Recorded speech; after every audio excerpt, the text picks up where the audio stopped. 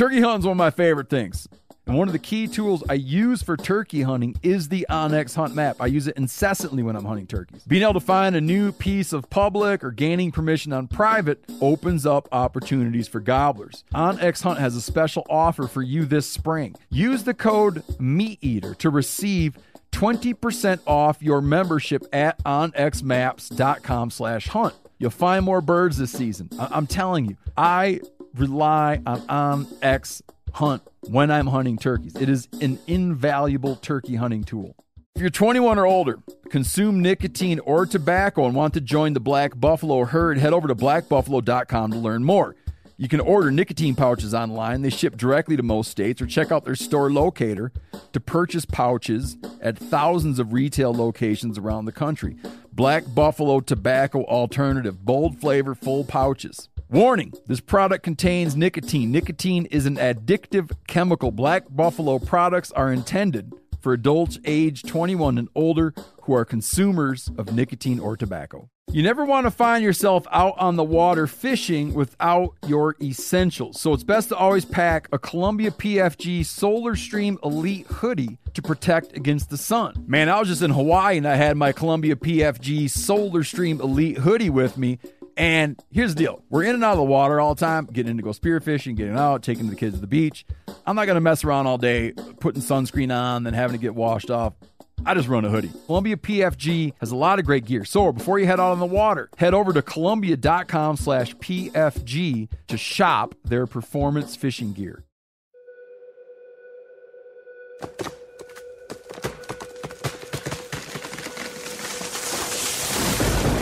This is the Meat Eater podcast coming at you shirtless, severely bug bitten, and in my case, underwearless. We hunt the Meat Eater podcast. You can't predict anything. Presented by OnX Hunt, creators of the most comprehensive digital mapping system for hunters. Download the Hunt app from the iTunes or Google Play Store. Know where you stand with OnX. David J. Meltzer. You know there's a writer named David Meltzer? That's got to be disappointing. There's a poet named David Meltzer. There's a medical doctor named David Meltzer. There's a physicist. If you go into Google and you write David Meltzer it autofills David Meltzer, anthropologist. Oh, okay. So, not David Meltzer, the wrestling writer? No. A victory for me. This is gonna break some dear friends of mine's hearts, but you're the favorite. We haven't even started yet. You're the favorite guest that I've ever had on this show. We can stop right now. I'm good. You haven't started. I'm gonna flatter you a little bit. You know how people will have in a home, you'll have a coffee table, right, in your center of your living room, and people will position books there, which are a combination of what the person likes and how the person likes to be perceived. Okay. I rotate. Well, there's a couple that aren't yours. I'm a little sorry to hear that, but go ahead. Well, it's the photographer, Huffman. Okay, fine. So I rotate Huffman's book of photography with Ice Age Peoples in a New World with your Folsom book. Well, I rotate them and I put them there, and it's meant to be like, this is my expression of myself is that I value David J. Meltzer's books. All I can say is you've just earned yourself the next 2 books. Really? Sure. Like I get them on the house now? If they're gonna be on the table, you got them. I almost brought them to have you sign them, but they're big sons of bitchin' books. Yeah, I do tend to overwrite, don't I? No, just they're full of maps and color imagery, everything you could want from a book. Everything I know. When I finish with a book, I know nothing. It's all just poured out onto the page. Nothing left. No, they're amazing. And you do we'll get into what your work. We're telling people all this without them knowing what you do. But a wonderful job of explaining really complicated things in a way that they don't feel remotely dumbed down, but they're still accessible, and you still feel like you're getting a very scholarly understanding of something that would be easy to trivialize. All of us in the business have an obligation to speak to the public that both pays for people like me and is interested in the kinds of things that I'm lucky enough to do. And so I really feel that obligation strongly to write in good American that people can understand, which actually is a hell of a lot harder than writing for my colleagues. It's a whole lot easier just to use jargon because I know everybody knows what that is. Yeah, I got it. And then when I have to explain something, especially in regard to some of the high-tech stuff that we're involved in now, it's a lot of work, but it's a lot of fun. It's a lot of fun. Well, I hope you keep at it. Now I want to tell people, let's say you're at one of your faculty parties. We're here at Southern Methodist University. You're at a faculty party. You meet like an English professor, and you meet an English professor's husband, and he says, "So what do you do?" You say, "So I work on Ice Age hunter-gatherers." That's the sort of boring tagline. No, dude, that's titillating to me. Okay, so what follows is I work on the people who were the first to come into the Americas.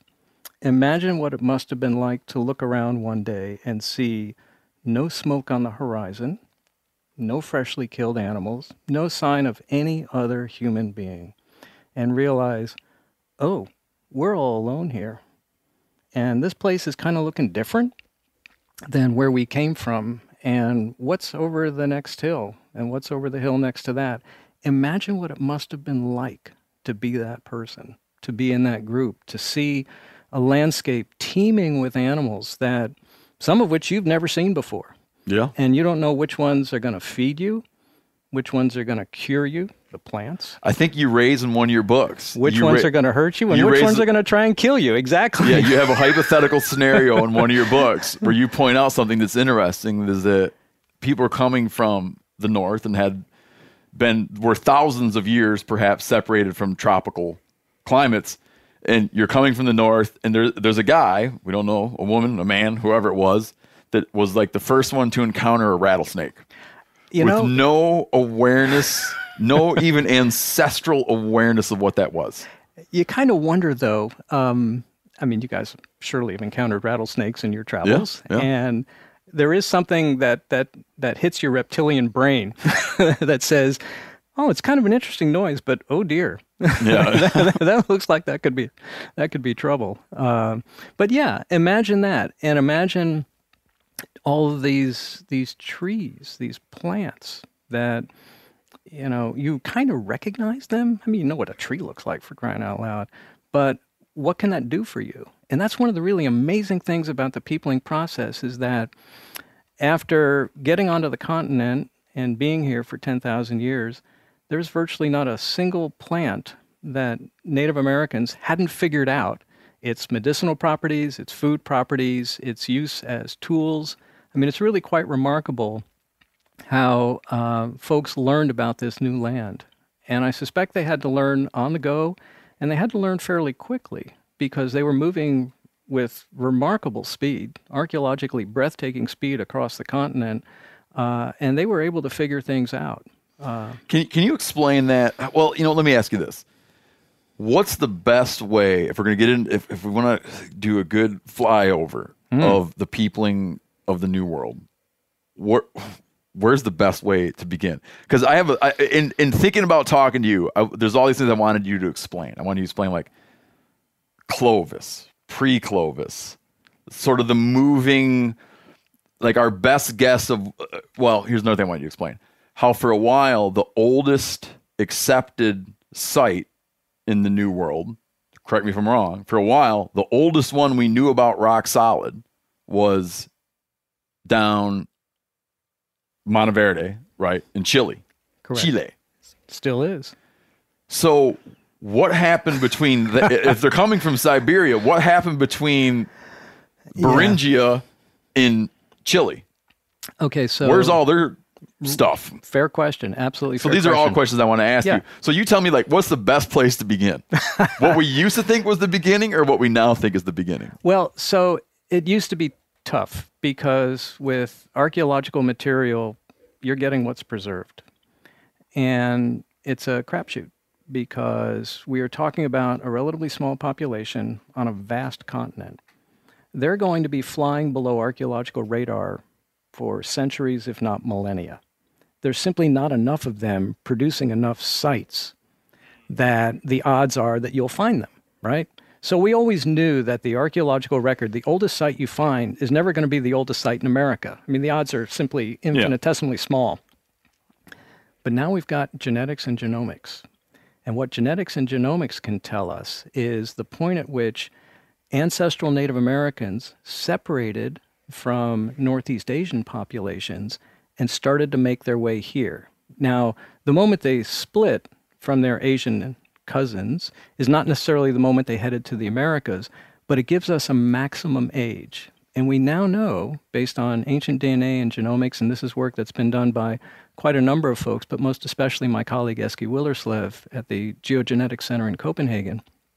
And our work has shown that around 23,000 years ago, 23, plus or minus 1,000, we're archaeologists, right? Plus or minus 1,000 years is nothing to us. Around 23,000 years ago, we have that initial split. So we know that at some point after that, they're coming this way. And there was no longer exchange. Correct. Yeah. We also know that, as you just said, we've got Monteverde, and the dates there are around 14,700 calibrated years. So we now have a window within which we can say... Can you real quick explain for people what that means? Okay. So radiocarbon years. Radiocarbon dating, basically you're looking at the amount of C14 that still resides in a sample after a certain period of time. And we know the half-life. We know how long it takes to disintegrate in a sample. Yeah, I'm going to annoy you here. Okay. Go even deeper. The sun, just tell people real quick, because people, this is stuff people hear their whole lives. They never know what it means. So the sun comes down, it hits our atmosphere. Yeah, right. Okay, so basically nitrogen gets blasted, turns into a stable isotope of carbon. Normal garden variety carbon is carbon-12, right? And then you've got this isotope carbon-14. Carbon-14 behaves just like carbon-12 in that it joins up with oxygen, forms CO2, gets absorbed into living matter. When it's no longer being absorbed, when that organism dies, the amount of CO2 begins to decay back to, basically, it zeroes out, okay? And it decays at a known rate. It's called a half-life. And the half-life of radiocarbon is about 5,730 years. So if you've got half of the amount of This guy's carbon, not even looking at notes. No, I'm just making it up. If you've got half the radiocarbon is gone, 5,730 years has elapsed, right? Okay, so, and it just halves. Okay, here's the problem. The very mechanism that creates the C14 in the atmosphere in the first place, which is the sun bombarding the upper atmosphere and creating all the C14, it's varying. So at certain points in the past, more C14 is being produced. At other points in the past, less C14 is being produced. What that means is that when you get a radiocarbon date, you've got to say to yourself, okay, if this was a period when excess carbon was being produced in the atmosphere, it's going to give me a funky date. Yeah. I've got to calibrate it. And how do you calibrate it? Tree rings. Tree rings, when a tree grows, I mean, you guys have cut down trees, right? You see all the growth rings. Those growth rings come on 1 year at a time. Yeah. Okay? If you date an individual growth ring on a tree that you've counted back, and we now have a tree ring sequence that goes back 13,000 years and change. I don't know the exact number. If I were to look it up, I could tell you. You date those individual rings, you know that ring should be 11,348 years old, but your radiocarbon date tells you something else. That's how you know how much it's off, right? And so we have these really elaborate calibration curves. There's a difference. So a radiocarbon date of 10,000 years is actually equivalent to a real year date of about 11,700, okay? And today we're speaking in we're speaking in basically like you're arranging it into years as we understand them. Exactly right. I'm going to give you real years. And the reason I'm doing that is because the estimates that we get from genetics and genomics are in essentially real years. I see. Right? Okay. So we've got the genetic estimates at 23. Monteverde has a date of 14,700 real years. Its radiocarbon years, just to kind of finish up with the example, is 12.5. Okay, so you can see what the discrepancy is between a radiocarbon and a real year. Yeah. Okay, so in that window between 23 and 14.7, we know people showed up.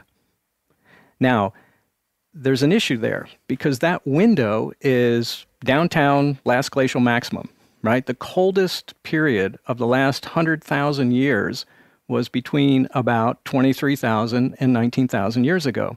That's when we had these massive ice sheets covering basically Canada, okay? Two big ice sheets, one that goes from Newfoundland and laps up against the eastern flank of the Rocky Mountains.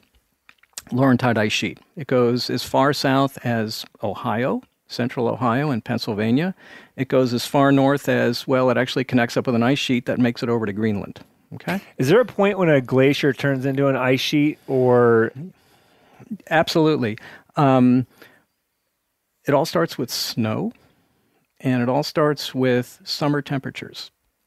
And this was figured out actually by a guy sitting in a prisoner of war camp in World War I. He was a mathematician, and he understood that if you play around with the amount of sunlight and heat hitting the Earth, you can either grow a glacier or make one go away.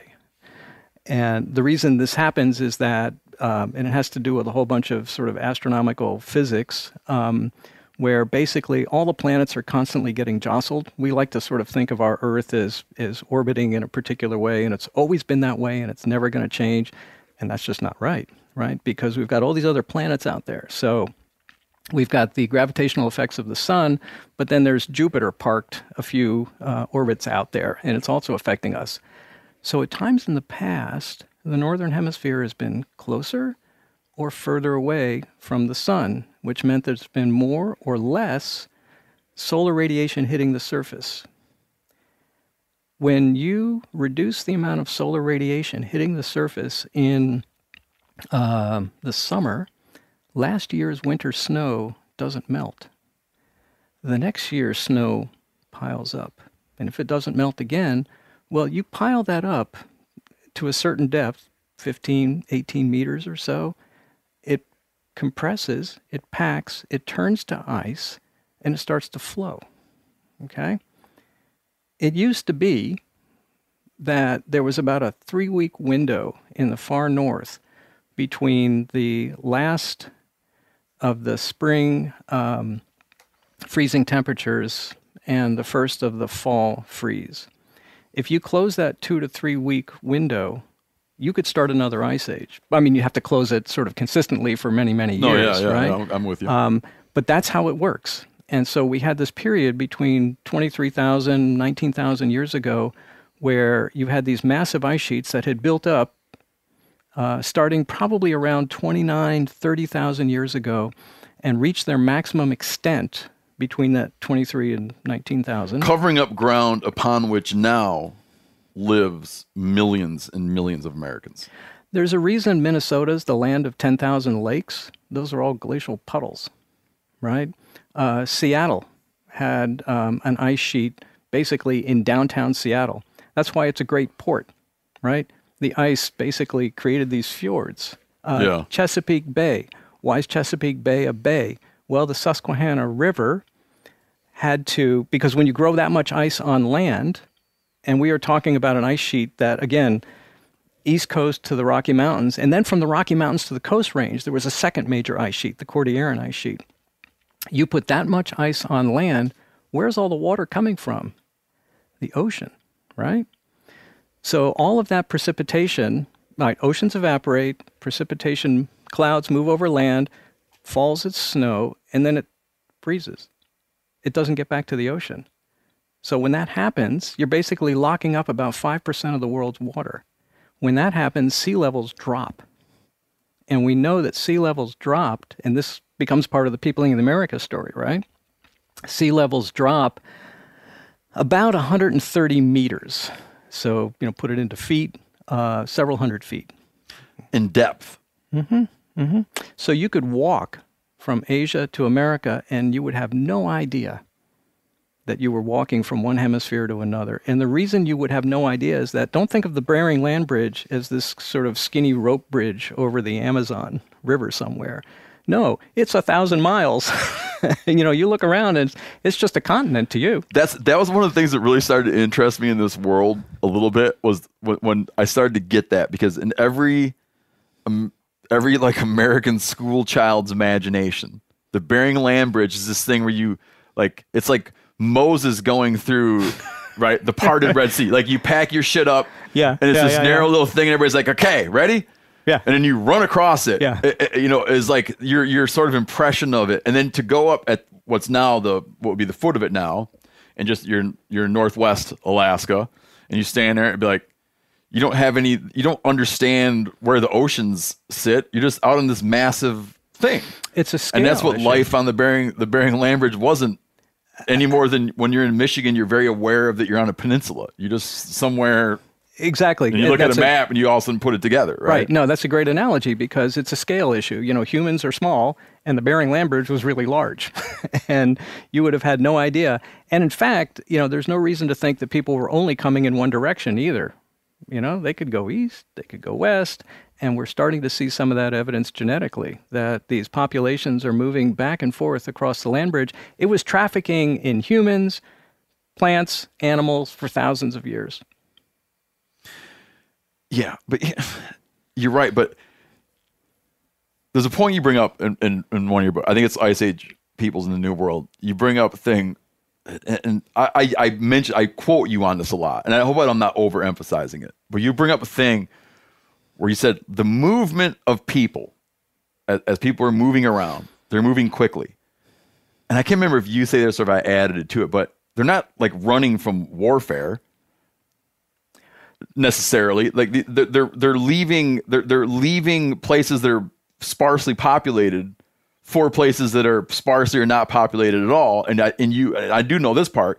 You get to this point where you can't rule out some amount of curiosity. Absolutely. Maybe they weren't saying, "Hey, we're headed to America. We're headed to what will become America." But they are saying, they're thinking something, or else you can't account for that they would have gone as far as they went. Well, let's put it this way. When Europeans started sailing around the globe, did they find a single habitable landmass that wasn't already inhabited? No. Everywhere they got to, there was already somebody living there. Humans have been moving for millions of years, but modern humans, anatomically modern humans, they've been moving all over the globe for the last 50, 100,000 years. Do we know the exact motives? Not really. But I think curiosity had to have something to do with it, right? I mean, in any group, somebody's going to say, hey, let's go over there. But let's go over there also has a good, my now deceased colleague Lou Binford always used to say, for hunter-gatherers, insurance is not knowing what you have right in front of you. It's knowing where you go next when things go bad right in front of you. There's an incentive to look over that next hill because... Even when things are okay. Especially when things are okay, because that's when you have the time and the resources and the teenage sons who are just driving you insane, and you say, why don't you go do a walkabout and come back in a month and tell us what you found? I mean, one of the really interesting things about where we do have oral history records, like in the colonization of the Pacific, on these remote islands in the Pacific, inevitably it's younger brother. It's like, get him out of the house. He's not going to inherit anything anyway. Let him get in a boat and go someplace and find new things. And so, there's an advantage to that. Humans are also very good at surviving. And that was part of that, buying that insurance policy. Did you bring up, do you address this, or did I hear this somewhere else? That there's the idea of expansion, and you could say that, every hill I come over, there's more game, and the wood sources are down by the rivers, and no one's burned it yet, and it's just good living. But when you look at the landscape and the ice sheets you're talking about, people had to have come up against what would be perceived as like a hostile environment, perhaps, and then jumped it. Without question. And in fact, one of the things that's really striking about the earliest archaeological record that we have is that we've got stuff all over the place in a very short period of time. So we know people are moving and they're tracking great distances, but their distribution was broad It was not deep. We are not seeing every single spot being filled in. What we're seeing is that these people were probably leapfrogging, right? Because they are paying attention to what's over the next hill. And if it looks bad that way, we'll go someplace else, go in another direction. So in fact, they are moving not necessarily in a nice wave, expanding out, washing out across the continent. They're looking for sweet spots. They're looking for the places that the hunting's good, the gathering's good, it's a decent place to spend the winter, those kinds of places. I mean, they're all like us. They want to have comfort, they want to have food, they want to have security.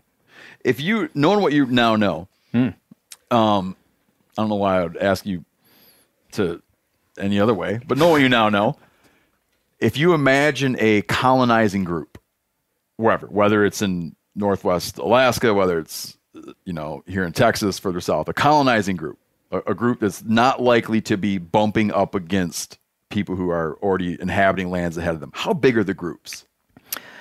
So this is one of the things that we've actually been spending a lot of time trying to get a better handle on. We actually now have, again, because of the genetics record, we're getting a sense of how large these populations are.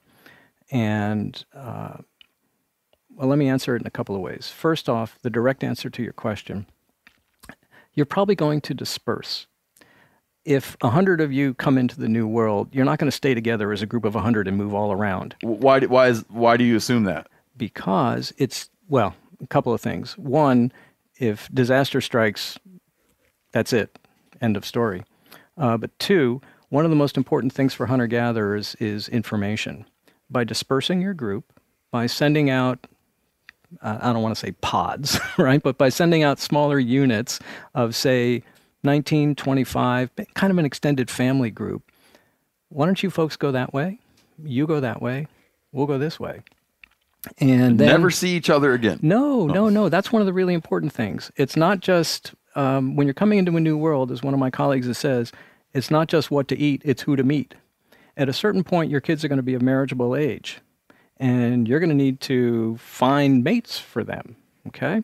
So one of the things that we've been looking for a very long time, which must be out there, but we really haven't found a lot of them, are rendezvous sites where folks, half a dozen years down the road, 10 years down the road, they get together to exchange information, to exchange mates, to talk to one another. I mean, we're fundamentally social beings, right? Yeah. Are you going to weave into talking about the Lindenmeyer site? Well, we could get there, or indeed. something along those lines. Lindenmeyer is one of the very. You don't need to. I just know the idea of that when you say goodbye, you're not always just saying goodbye for forever. Oh, never. But again, this gets back to you're on a landscape that nobody else is around. And one of the things that, and again, I keep harping on the genomics because it's been so amazing in terms of telling us about population history. At the end of their string, Neanderthals were becoming fairly incestuous and inbreeding a lot. Okay. And they were doing that because their populations were shrinking and they were scattered over a wide area. We now have this latest genome that Eske's group published, that we published just a few weeks back. One of the sites is in remote northern Siberia, literally right on the Arctic Ocean. These guys are out in, literally, it's the end of the world. These are early modern humans. These are not Neanderthals. And yet we see absolutely no sign of inbreeding or anything like that. They are going long distance to find mates. They are ensuring that they're keeping a healthy gene pool. So yeah, that's very important for humans on an empty landscape, is that you maintain these connections. So with no understanding of a gene pool. Absolutely not. But humans have a tendency to. They get that. Yeah. They get that. And a tendency to not. Unless like cultures tend to not want to be incestuous. Unless they're the royal family of England. No. We'll strike that from the record. No. Keeping it in. So the group size, right, or the rendezvous site, whatever you want to get to. Okay, so you want a rendezvous site that these are mobile hunter gatherers. They can only carry so much, right? So this is not like a potluck dinner where everybody brings a roast or something. So you want to have a site that is easily located. You want to have a site that's on an ecotone, where you've got several different ecological units that are sort of coming together. What's the word again? Ecotone. And it's basically where ecological biomes, ecological zones overlap. And when you have overlapping zones, you've got greater richness because you've got all the animals and plants from this area and all the animals and plants from that area, and they're all in the same spot. In our vernacular, we would say like where a bunch of good shit comes together. Something like that. You said it. So, because that way you've got, because everybody's going to be showing up and they're going to hang out there for 3 weeks, a month, who knows, right? But that way there's a food source. You want to have springs nearby. You want to have water. Stone, handy thing to have nearby as well, because when you get together, you're sitting around, you're making stone tools, you're teaching the young, oh, hey, we've learned this new technique of manufacturing these particular tools. Here's how you do it. And you brought up the Lindenmeyer site. It's a really important site because it might be one of the few instances that we have of a genuine, bona fide rendezvous site. Aggregation site is the fancy jargon term that we use, but rendezvous is a lot better. And with Lindenmeyer, it's fantastic because it's sitting in a spot, a geological spot, where you've got this very nice exposure of a wall that has white rock, and it's got red rock. It looks like a barber pole, and you can see it from 20 miles away. We should point out that this site sits between Denver and Fort Collins. Actually, just north of Fort Collins. Is it north of Fort Collins? Yeah, okay, about 16 miles north of Fort Collins. And it's now what's the Colorado program of parks? Anyway. CPW? Colorado Parks and Wildlife? Yeah. Or it's not it's not a private ranch anymore? No. You can visit it. Yeah, I visited it, but I visited it as a private ranch. No, you can now visit it. There's a little guest area there that you can kind of stand and look out over the site. It's very cool. I didn't know that. Yeah, but you can see this thing if you just, if you're there 10,000 years ago, you just tell your buddies, we'll meet you at that giant rock barber pole. They didn't know what a barber pole was, but we'll go with it. And we'll be there in 2 years, right? And it's at that ecotone where there's a whole bunch of springs. There's a lot of animals. There's good stone sources. And the archaeology there, this is Folsom age, so we're now going to go back to our radiocarbon dates. The radiocarbon dates are about 10,004. The calibrated ages are about 12,300. We've got projectile points made out of raw material that are coming from different points on the map. So clearly it looks like as far away as the Texas Panhandle, right? It looks as though people are converging on that spot from great distances. Absolutely. Carrying with them tool stone. Yeah, because one of the things that you're going to do when you meet up with people that you haven't seen in 6 years, one of the currencies, and I don't want to use that term in any literal sense, but you say, hey, I made these really lovely points out of this really nice material that I have access to down in 100 miles away. I'd like you to have it. Right? It's a bond. It's a gift. Now, obviously, all sorts of other things are being exchanged that we're never going to pick up archaeologically, but certainly stone, because the amount of effort that these folks put in to making their stone was well beyond the necessities of the weaponry for the hunt. Yeah. We're so... here's I'm having a problem. I'm so stacked up with things I want you to tell people about. We haven't got to... I want to get to that. You can write it down. We haven't got to what the world looked like then. The critters running around. Okay. What was happening to those critters? Extinction. Yeah. Okay. And the diagnostic qualities of their spear points, projectile points. All right. You got it? Got it. Okay. Quick question about the Lindenmeyer site though. Does it fit the bill of the perfect ecotone? Oh, absolutely. Yeah, you go there and you're like, man, year round this place would be bitching. Mountains to your back, plains to your front. Oh yeah, no, you just, it's a great place with the exception of the rattlesnakes, all over the place there. And they ate turtles and rattlesnakes and stuff at the site, didn't they? And a camel. Yeah. Isn't there a camel bone? Well, there's camel bones there, but their archaeological association is questionable. I see. There was a bison kill there. There were at least 9 bison that were killed there. And turtles, I would be surprised if they didn't. I remember, I think that this is that you have whatever's happening in the years that they're not camping there, meaning that a rabbit dies, whatever, you turn up its bones, and it's probably hard to, unless you see knife marks, it's hard to know.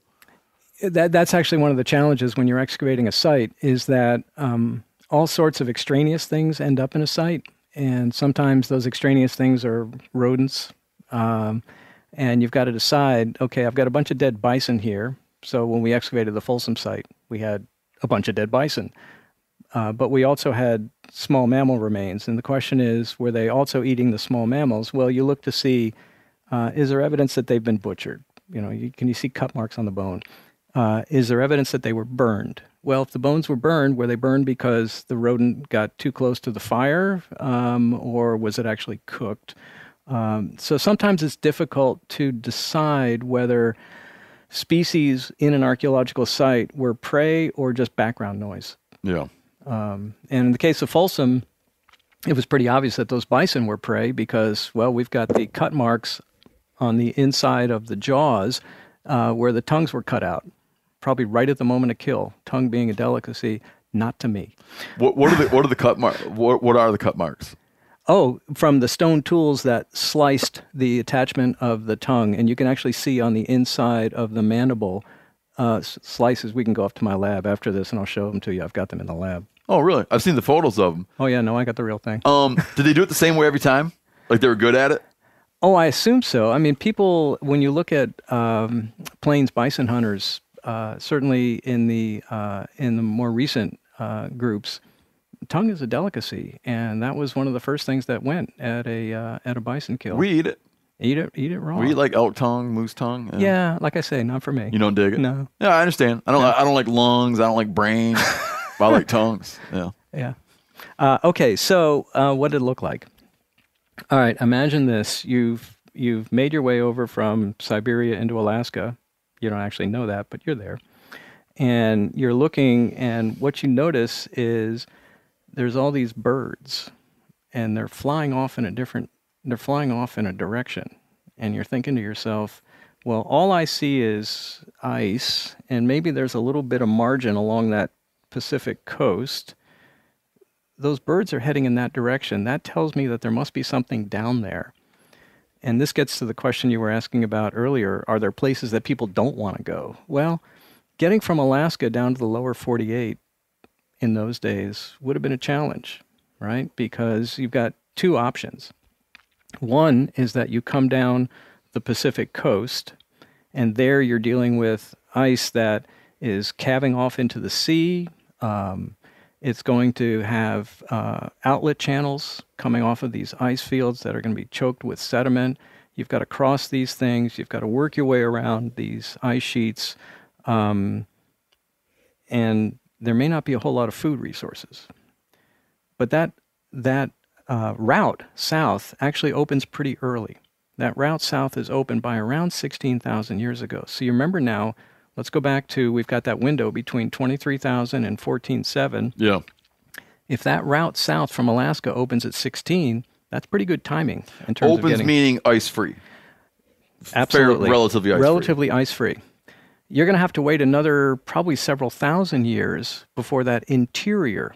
So there's another route south, and that route south opens when the ice sheets that basically met at the crest of the Rockies start to melt back.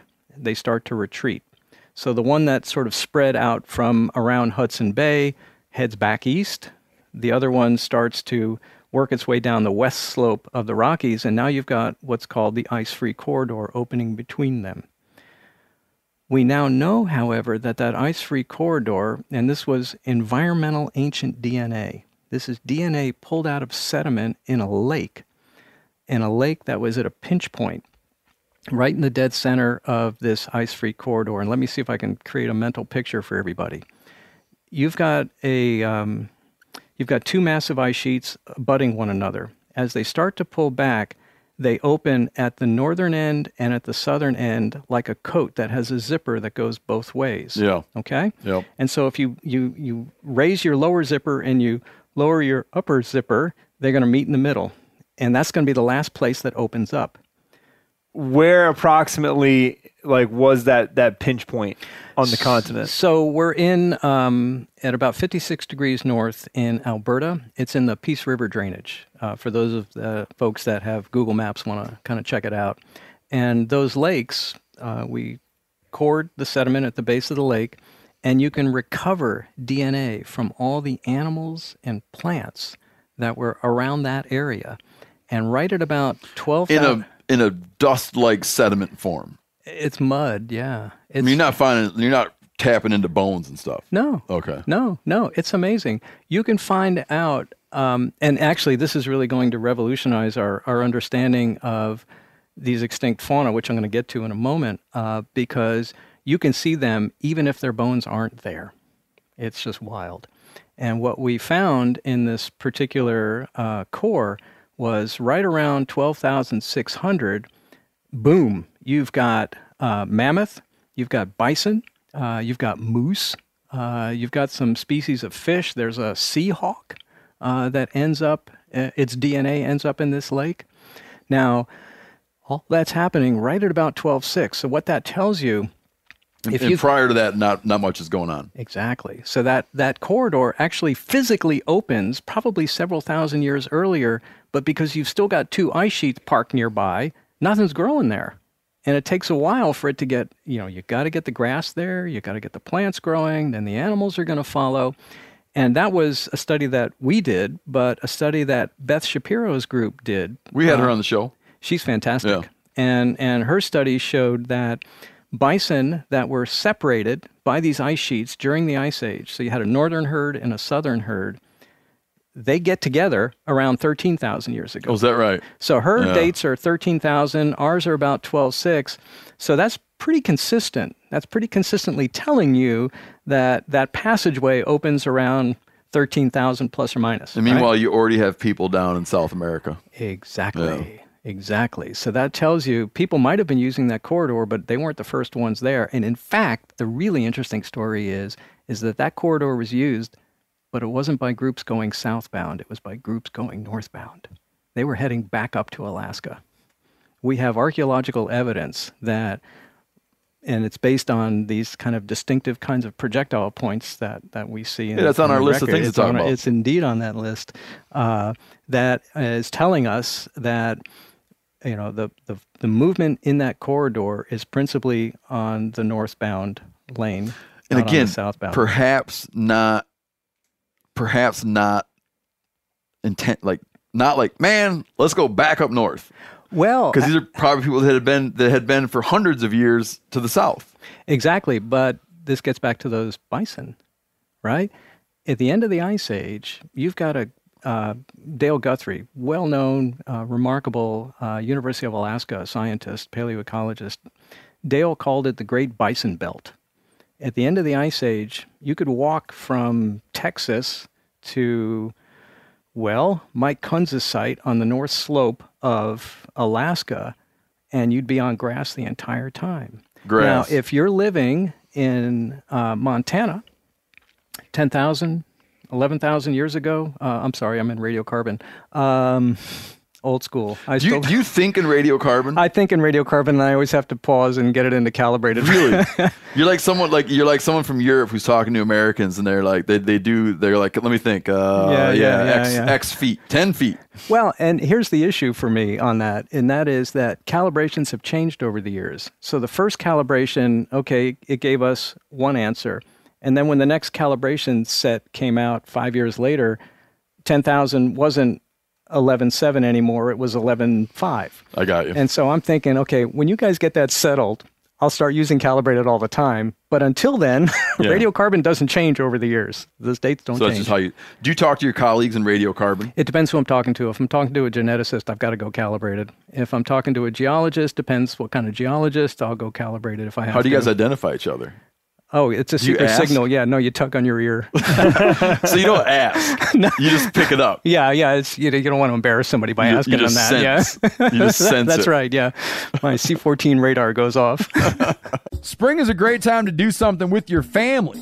do some spring cleaning, which I kind of started today outside, planning outdoor activities, which I'm always doing, taking a little trip to Hawaii with your kids for spring break, which I just did, which was great.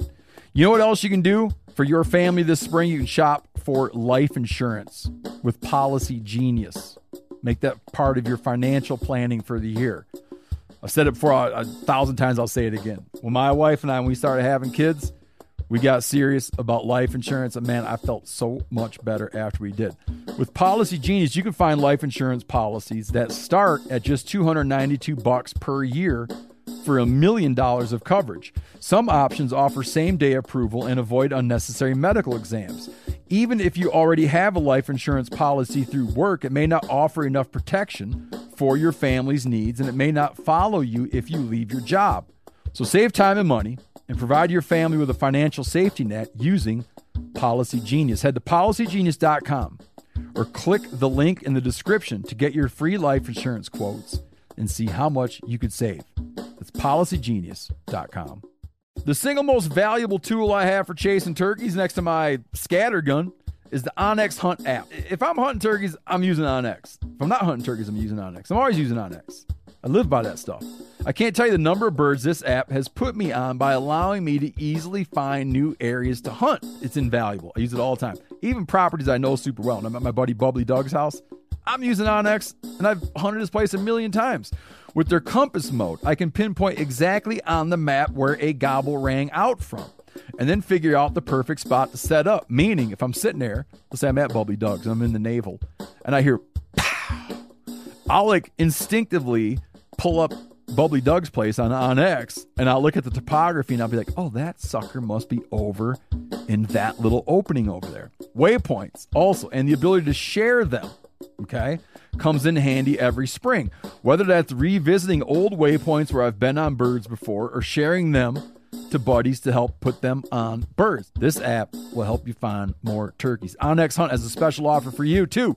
Use code MeatEater to receive 20% off your membership at onxmaps.com/hunt this turkey season. Man, I'm just coming back not too long ago from youth turkey season in Wisconsin. Now, last year at youth turkey season, it rained and snowed the whole time. This year at youth turkey season, it was in the 70s and even up to 80. So me and my kids are pouring it to it. And after a while, I realized they didn't drink anything all day, and they haven't drank anything all day. Well, that's why it's important to get hydrated and have something you're going to like to help you, encourage you to get hydrated. Doesn't matter. Outdoor events, turkey hunting, playing sports, beach days, mountain adventures. Summer requires extraordinary hydration that's built for everyday dehydrating moments. With 3 times the electrolytes of the leading sports drink, plus 8 vitamins and nutrients in a single stick, it's clear why Liquid IV is the #1 powdered hydration brand in America.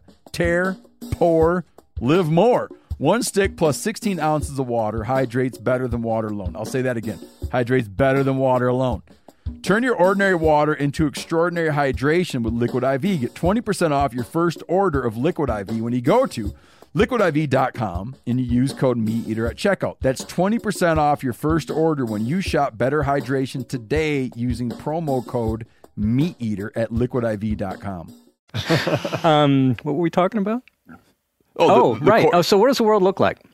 Okay, so you get into northern North America, and it looks a whole lot different than it does today. You've got this vast landscape opening up before you. You've got aircraft carriers of the animal kingdom wandering past, right? You've seen mammoth before, but these mammoths don't quite look like the ones that you've been seeing in Alaska. They're slightly different. You've got large predators on the landscape. You've got Smilodon fatalis, which is the best scientific name ever devised. It's the deadly claw. It's the saber-toothed cat. You've got Arctodus simus, the giant short-faced bear. And I had a TV role once where I starred with an animated Arctodus simus.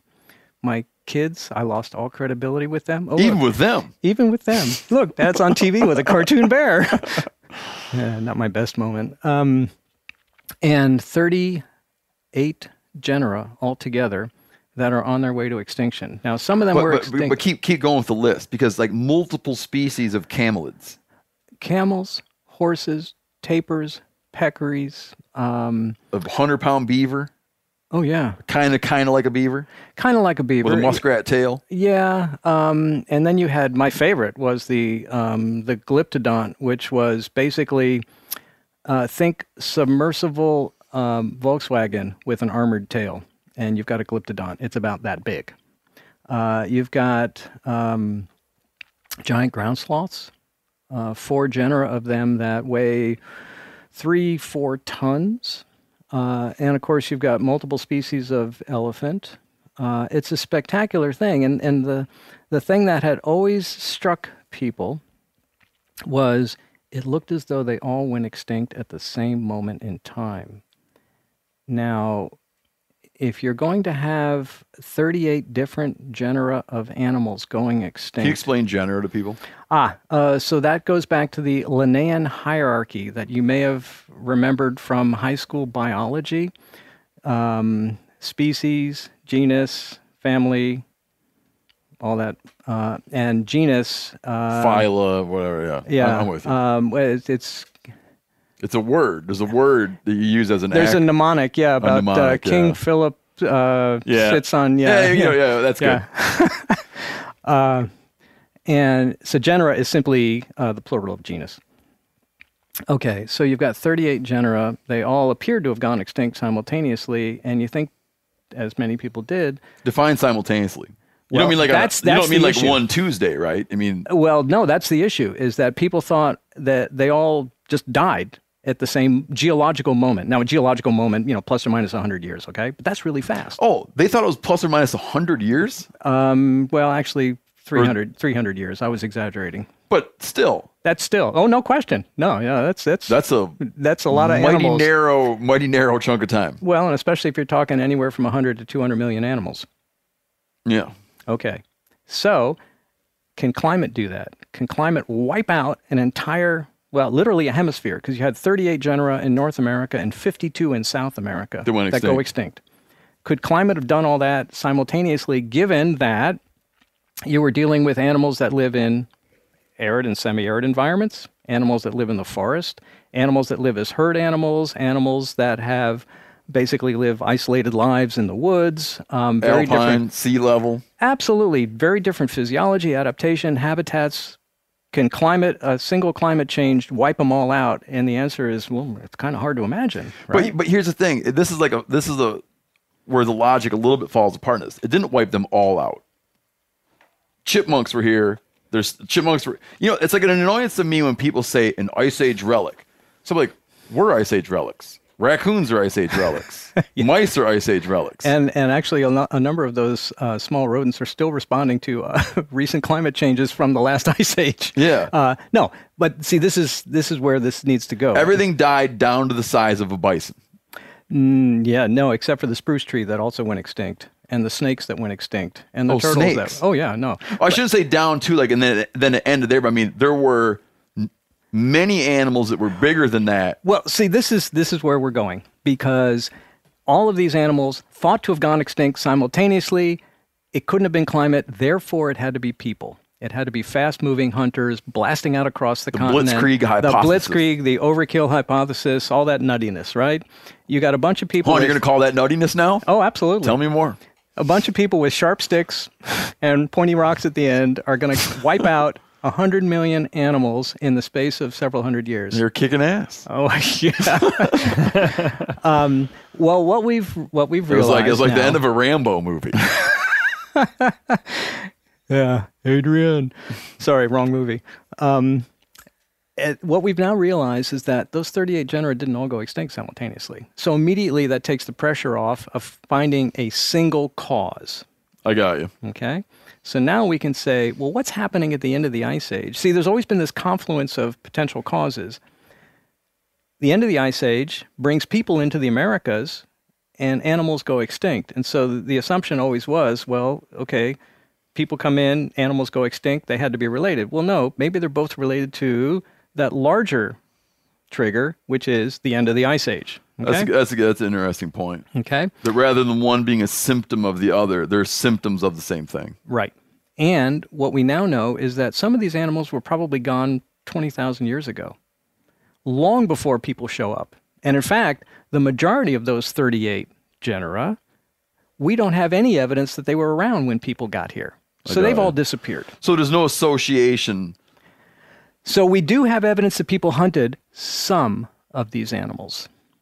There are a grand total of 15 sites in which we have reasonably secure evidence that people preyed on mammoth. There's about a dozen of those sites. Mastodon. And someone that's pretty ironclad, like projectile points stuck in its skull still. No question. Yeah. Mammoth, mastodon, horse, and camel. Mammoth, mastodon, horse, camel. And Gomphotherium.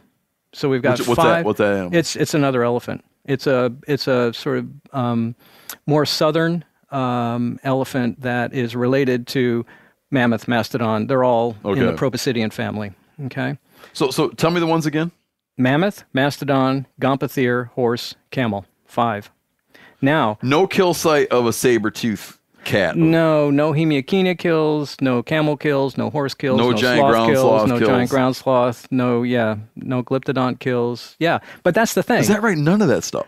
None. I mean, I never read about it, but I never thought about it. I never thought about the omissions. If you're gonna, and that's the key thing is that people always point to mammoth kills. Well, yeah, okay, so somebody killed an elephant, but you've still got another 100 million animals you got to get rid of, and you've got another 37 genera that you've got to kill off. But here's the other thing. When you look at the extinctions process in isolation, you've got 38 large animals that go extinct. Well, there's 9 large animals that are still around today. Moose, caribou, muskox, things that you guys have probably hunted over the years. Those are megafauna in that definition. But more importantly, not only do we have these 9 genera that survive, we've also got other genera that go extinct that are not megafauna. And in fact, even one of the megafauna is the Aztlan rabbit.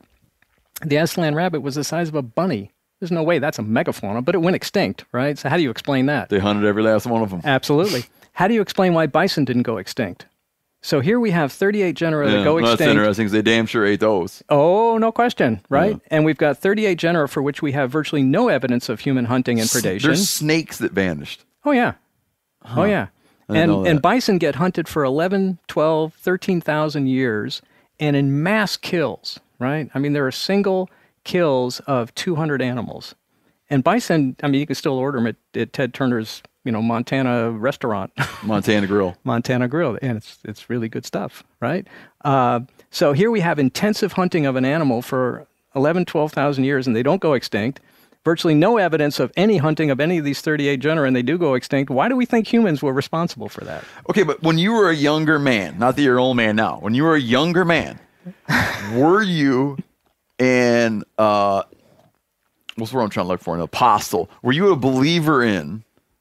Were you a Blitzkrieg hypothesis man? No. It really? made no sense so to me. Your history isn't tarnished by Blitzkrieg hypothesis. No. I liked it because of how tidy it was. Oh, well, that's why a lot of people liked it. And in fact... You're like, okay, cool. Now let's move on to the next question. No, because I do archaeology. And I know how many kill sites there are.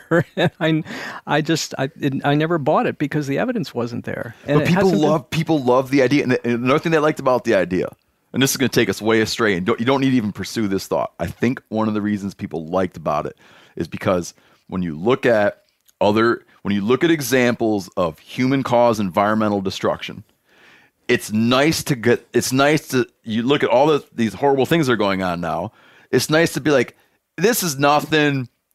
Those people, the ancestors of the Native Americans, they were horrible. They killed everything off.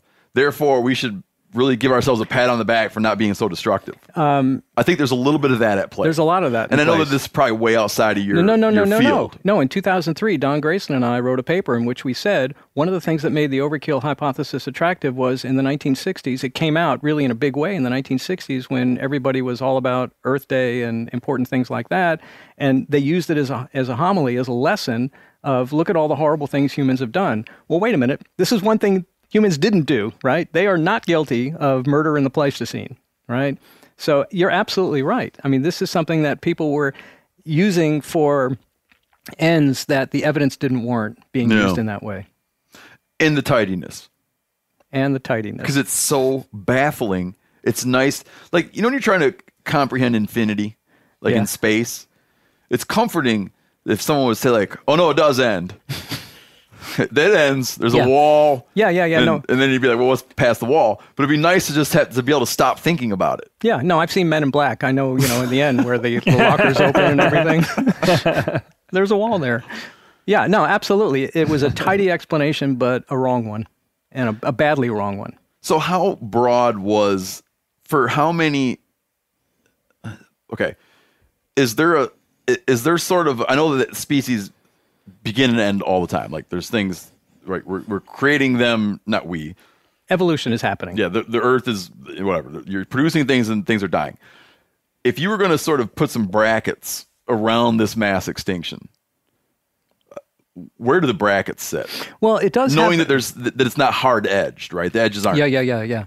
No, I mean the process was probably starting as the last glacial maximum was beginning. Okay, so some of them are disappearing really early on, and some of them are in fact making it up until 12,000 years ago, 11,000 years ago, 10,000 years ago. It's smeared over time. And why wasn't it happening during the other cycles? Well, now that's the gotcha question that I always get. So I give a talk. I wasn't trying to do a gotcha. No, but I'm glad you did. Yeah. In fact, you can phrase it as a gotcha question. Okay. I give a talk about Pleistocene extinctions, and I give all the evidence as to why humans weren't to blame. And inevitably, somebody raises their hand at the end and says, well, what about all the other? What about previous? Oh, right. So I make the point that there's all sorts of climate changes that are happening at different levels that would have impacted different animals in different ways at different times and so on and so forth. So we really need to get a better understanding of how climate change affected individual species. Rather than treat everything as a block, it was alive, it went extinct. Let's try and figure out what was it about glyptodonts that they couldn't handle at the end of the Pleistocene. So I do all this. Well, and then here's the gotcha question. Can you come around? I know you got a list going. Yeah. What was it about those? Or take something else like a mammoth. Don't know. Okay. They're extinct animals. And because we don't know their physiology, their adaptation, we know something about their habitats. But here's where we're going to get past the impasse. We're going to get past the impasse with ancient DNA because now we're sequencing their genomes. And we know now, well, for some species, we know now that their genetic diversity was collapsing toward the end of the Pleistocene. We know now that their populations were collapsing toward the end of the Pleistocene. We're still not entirely sure why this is happening, but it has nothing to do with people because it's happening pre-people. Okay? Yeah. So we are going to start to get those answers. This is a 150-year-old question that people have been struggling with. I mean, Charles Lyell, the British geologist who was here in the 1840s, wrote about this, saying, why do all these big animals go extinct? We're going to have an answer in the next couple of decades, I would predict. I don't want to do this. It's not a gotcha. It's a gotcha. Ask me the gotcha question. It's a gotcha, but it's not meant to be like a bad gotcha. Sure. What about? What about? This is a whataboutism. What about? I don't want to get too sidetracked here, but when they were laying, who was the guy that laid out the famous? He published the Blitzkrieg hypothesis. Paul Martin. Okay. Wonderful guy. Terrific guy. When those so you don't have animosity. Oh no, okay. I liked Paul. When it was laid out, there were examples like Wrangel Island Wrangel Island in the Bering Sea held on to him until 4,000 years ago. Mm-hmm. And it just so happens that mugs hadn't showed up. They still went extinct. They went extinct before people ever made it there. Oh, they did? Oh, yeah. I thought it was like contemporaneous with when people eventually did go there. No. In fact, there's some really interesting research that, Beth Shapiro and Russ Graham were just involved in on St. Paul's Island, where basically they showed that these mammoths were surviving past the end of the Ice Age. They were shrinking, because basically they had shrinking in body size. Yeah, there simply wasn't enough to support them. Sea levels were coming up. The island was getting smaller. They were running out of fresh water. There were all sorts of things, and basically they ultimately vanished. And I think it's around 4,500, 5,000, well ahead of people. Okay, here's part 2 of the gotcha. Okay, good. Then I'm going to leave it to rest. Then they point out that humans have always been in Africa. And humans co-evolved with. What makes you think animals didn't go extinct in Africa as well? We're talking about elephants. Okay. I am. Okay. For sure. That's a great point. That's a great point.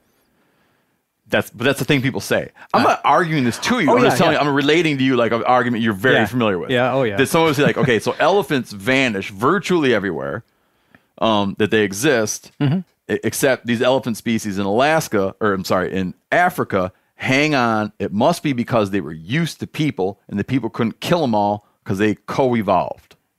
Yeah. That's a thing folks say. Yeah. Okay. I'm not quite sure that it really has much meaning, but in any case, so you don't even like the. Yeah. Well, can you do a better job of saying what I'm trying to say?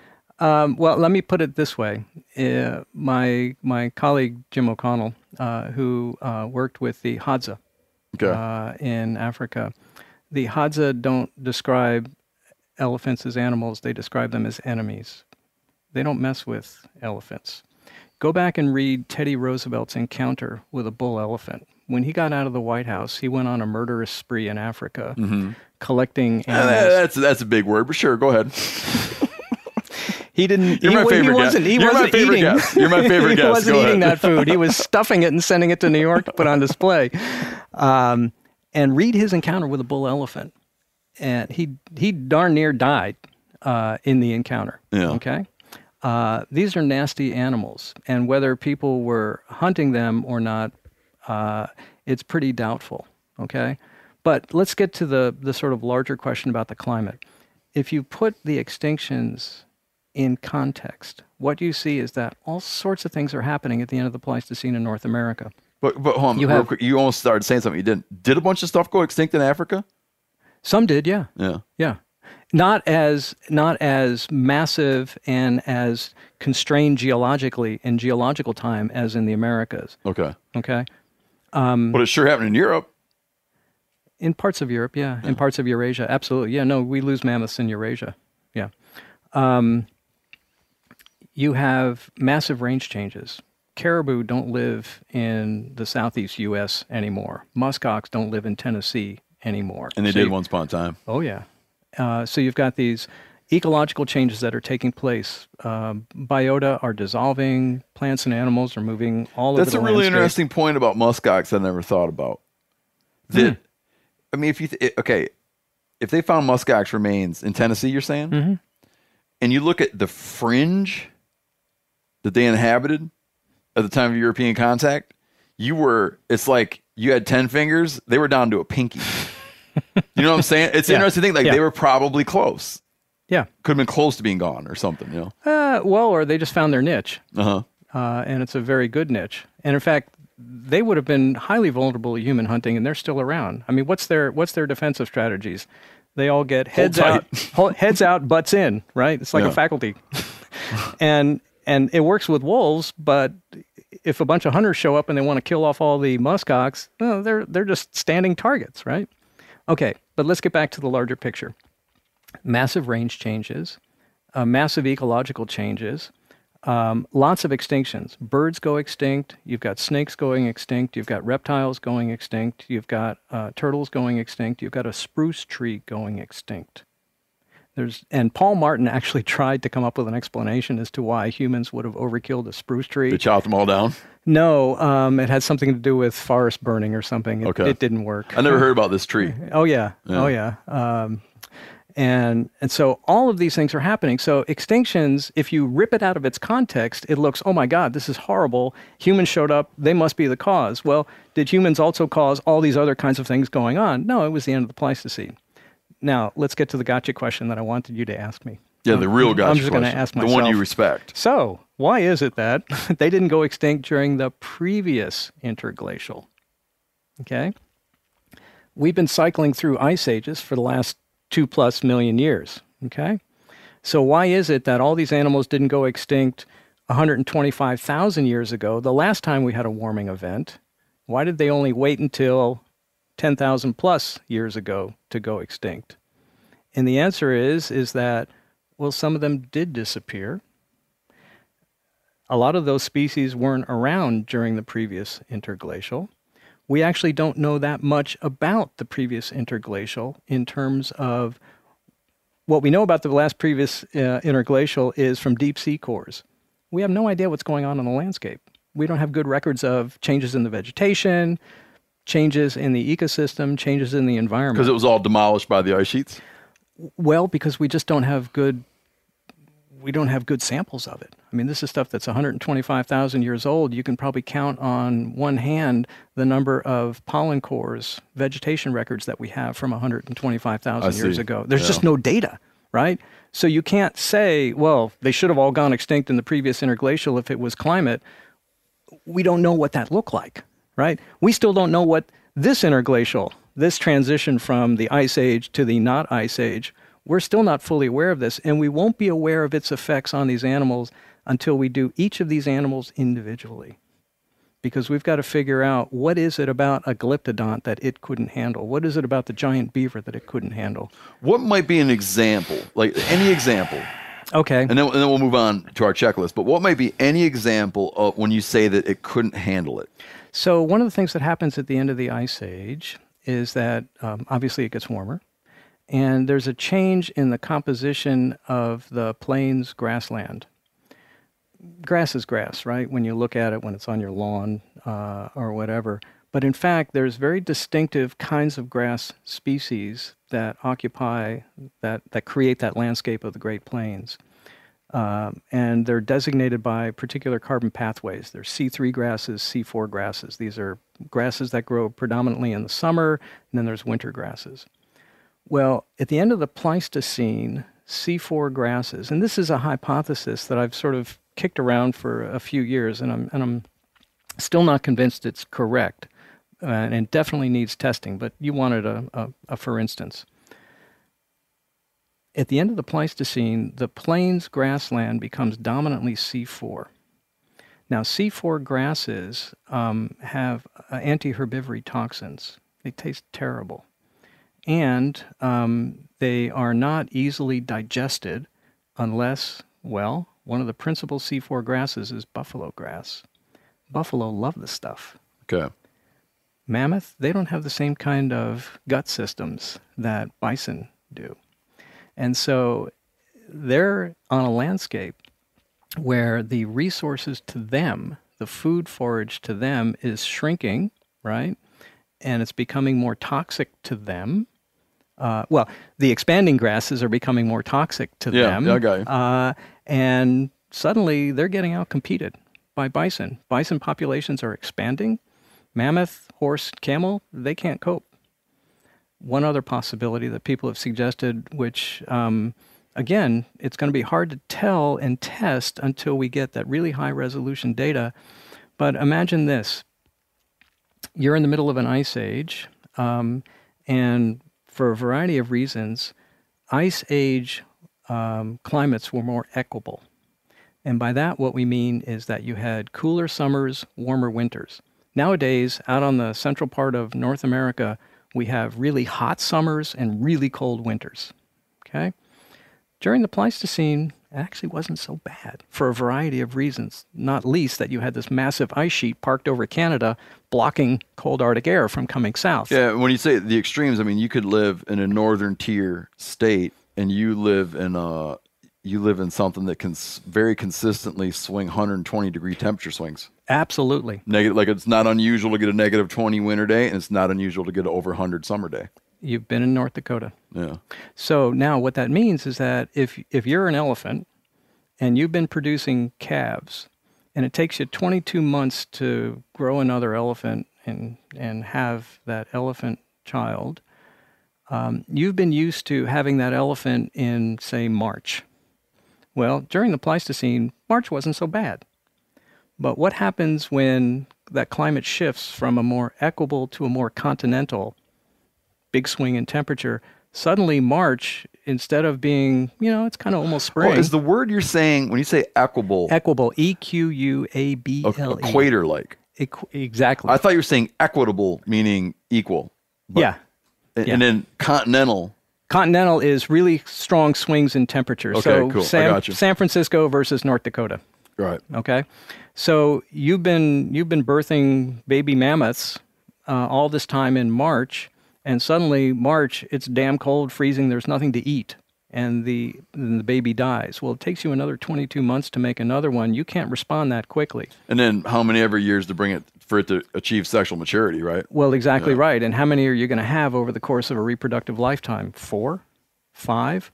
You sort of knock the knees out from under them in terms of their reproductive cycle, and you can drive them extinct pretty quickly. But these are just sort of arm wavy things. Well, no, I understand that you're like, we don't know. Upon request, you're taking shots at what Absolutely. like what sorts of things could have gone on. Yeah, no, I'm the first to admit. People say, well, you've got to have a climate alternative if you're going to say it's not overkill. Well, no, I don't, because we don't have the evidence. We know the kinds of things that we need, but we don't have any of that evidence as yet, and we need to get it. So there's pressure to cleanly replace the blitzkrieg or the overkill hypothesis. Someone would want you to be like, okay, if not that, then prove. Oh yeah, no, I'd love to have an answer for him. But this is the thing. I think in 10 years down the road, 20 years down the road, we are going to have those answers, and it's going to come at the molecular level. It's going to come out of the DNA. Yeah. That's the cool thing. Not hunting arrowheads. No, we're still going to be doing it, but that's not where the answer is going to be. Can we jump to projectile points? Mm-hmm. Okay, lay it out. The obsession with them in the early years of your discipline, I would say it was like this diagnostic tool.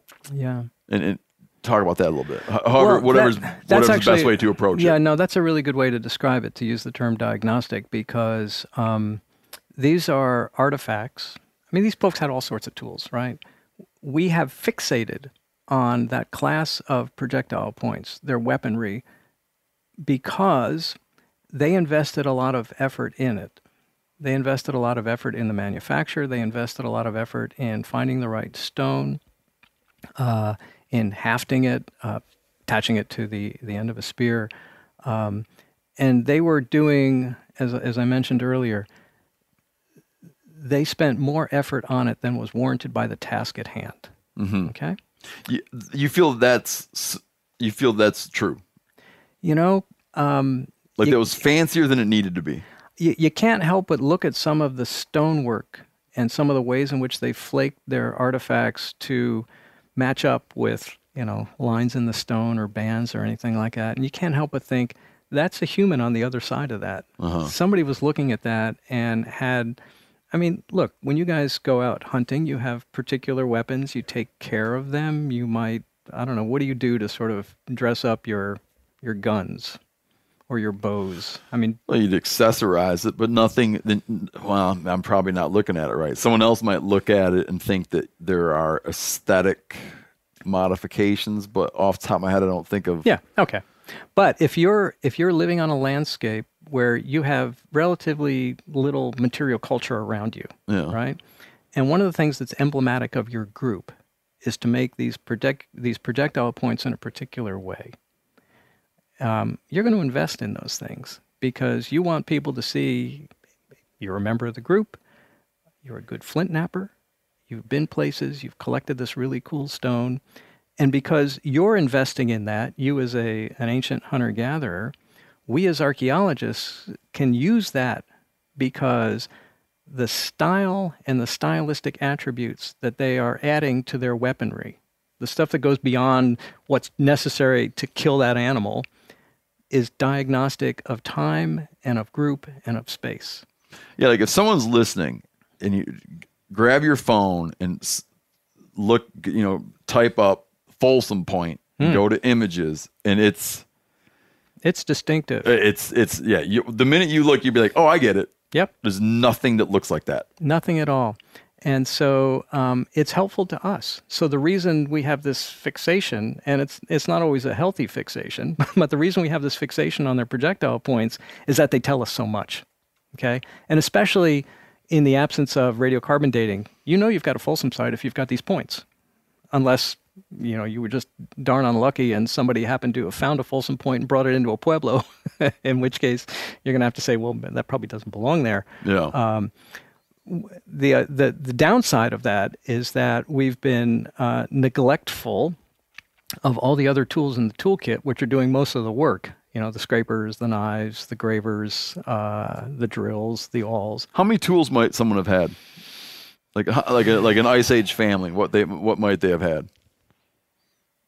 Golly, The answer is probably in some of the burial caches that we have where individuals had died and somebody basically left their toolkit with them. And there's a well-known site, Crowfield in Ontario, and off the top of my head, I'm thinking several dozen, and I could be quite mistaken about the number, bifaces and scrapers and points were found with the no actual physical human remains were found, but there was a kind of a burned area, so it looked as though it was a cremation burial, and the only thing that survives is the stone, and of course the stone got put in the cremation, so it popped and crazed and broke. But yeah, you could probably, stone may actually have been the least of the things that you had to deal with as you're schlepping across the landscape. Are you bringing material for building structures? Are you carrying children? All that stuff. Yeah, cordage, clothing, bone products. And I'm glad you mentioned cordage because, in fact, we may be missing the vast majority of their tools. There are sites that where preservation is really, really good, and the number of non-stone artifacts, wood artifacts in particular,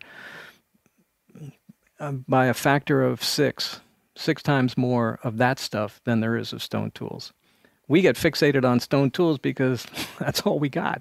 Did you know Rocket Money can cancel a subscription for you? They'll even alert you when there's been an increase in a subscription price and negotiate rates for you. I can see my subscriptions in one place, and if I see something I don't want, Rocket Money can help me cancel it with just a few taps. You wouldn't believe how many people are paying for subscriptions they don't use. This happened to me. It's annoying. This helps you find it out and get rid of it. Well, Rocket Money is a personal finance app that finds and cancels your unwanted subscriptions and monitors your spending and helps lower your bills so you can grow your savings. Rocket Money has over 5 million users and has saved a total of $500 million in canceled subscriptions, saving members up to $740 a year when using all of the app's features. Stop wasting money on things you don't use. Cancel your unwanted subscriptions by going to rocketmoney.com/meateater. That's rocketmoney.com/meateater. rocketmoney.com/meateater. Applying for tags each year in the West can be daunting.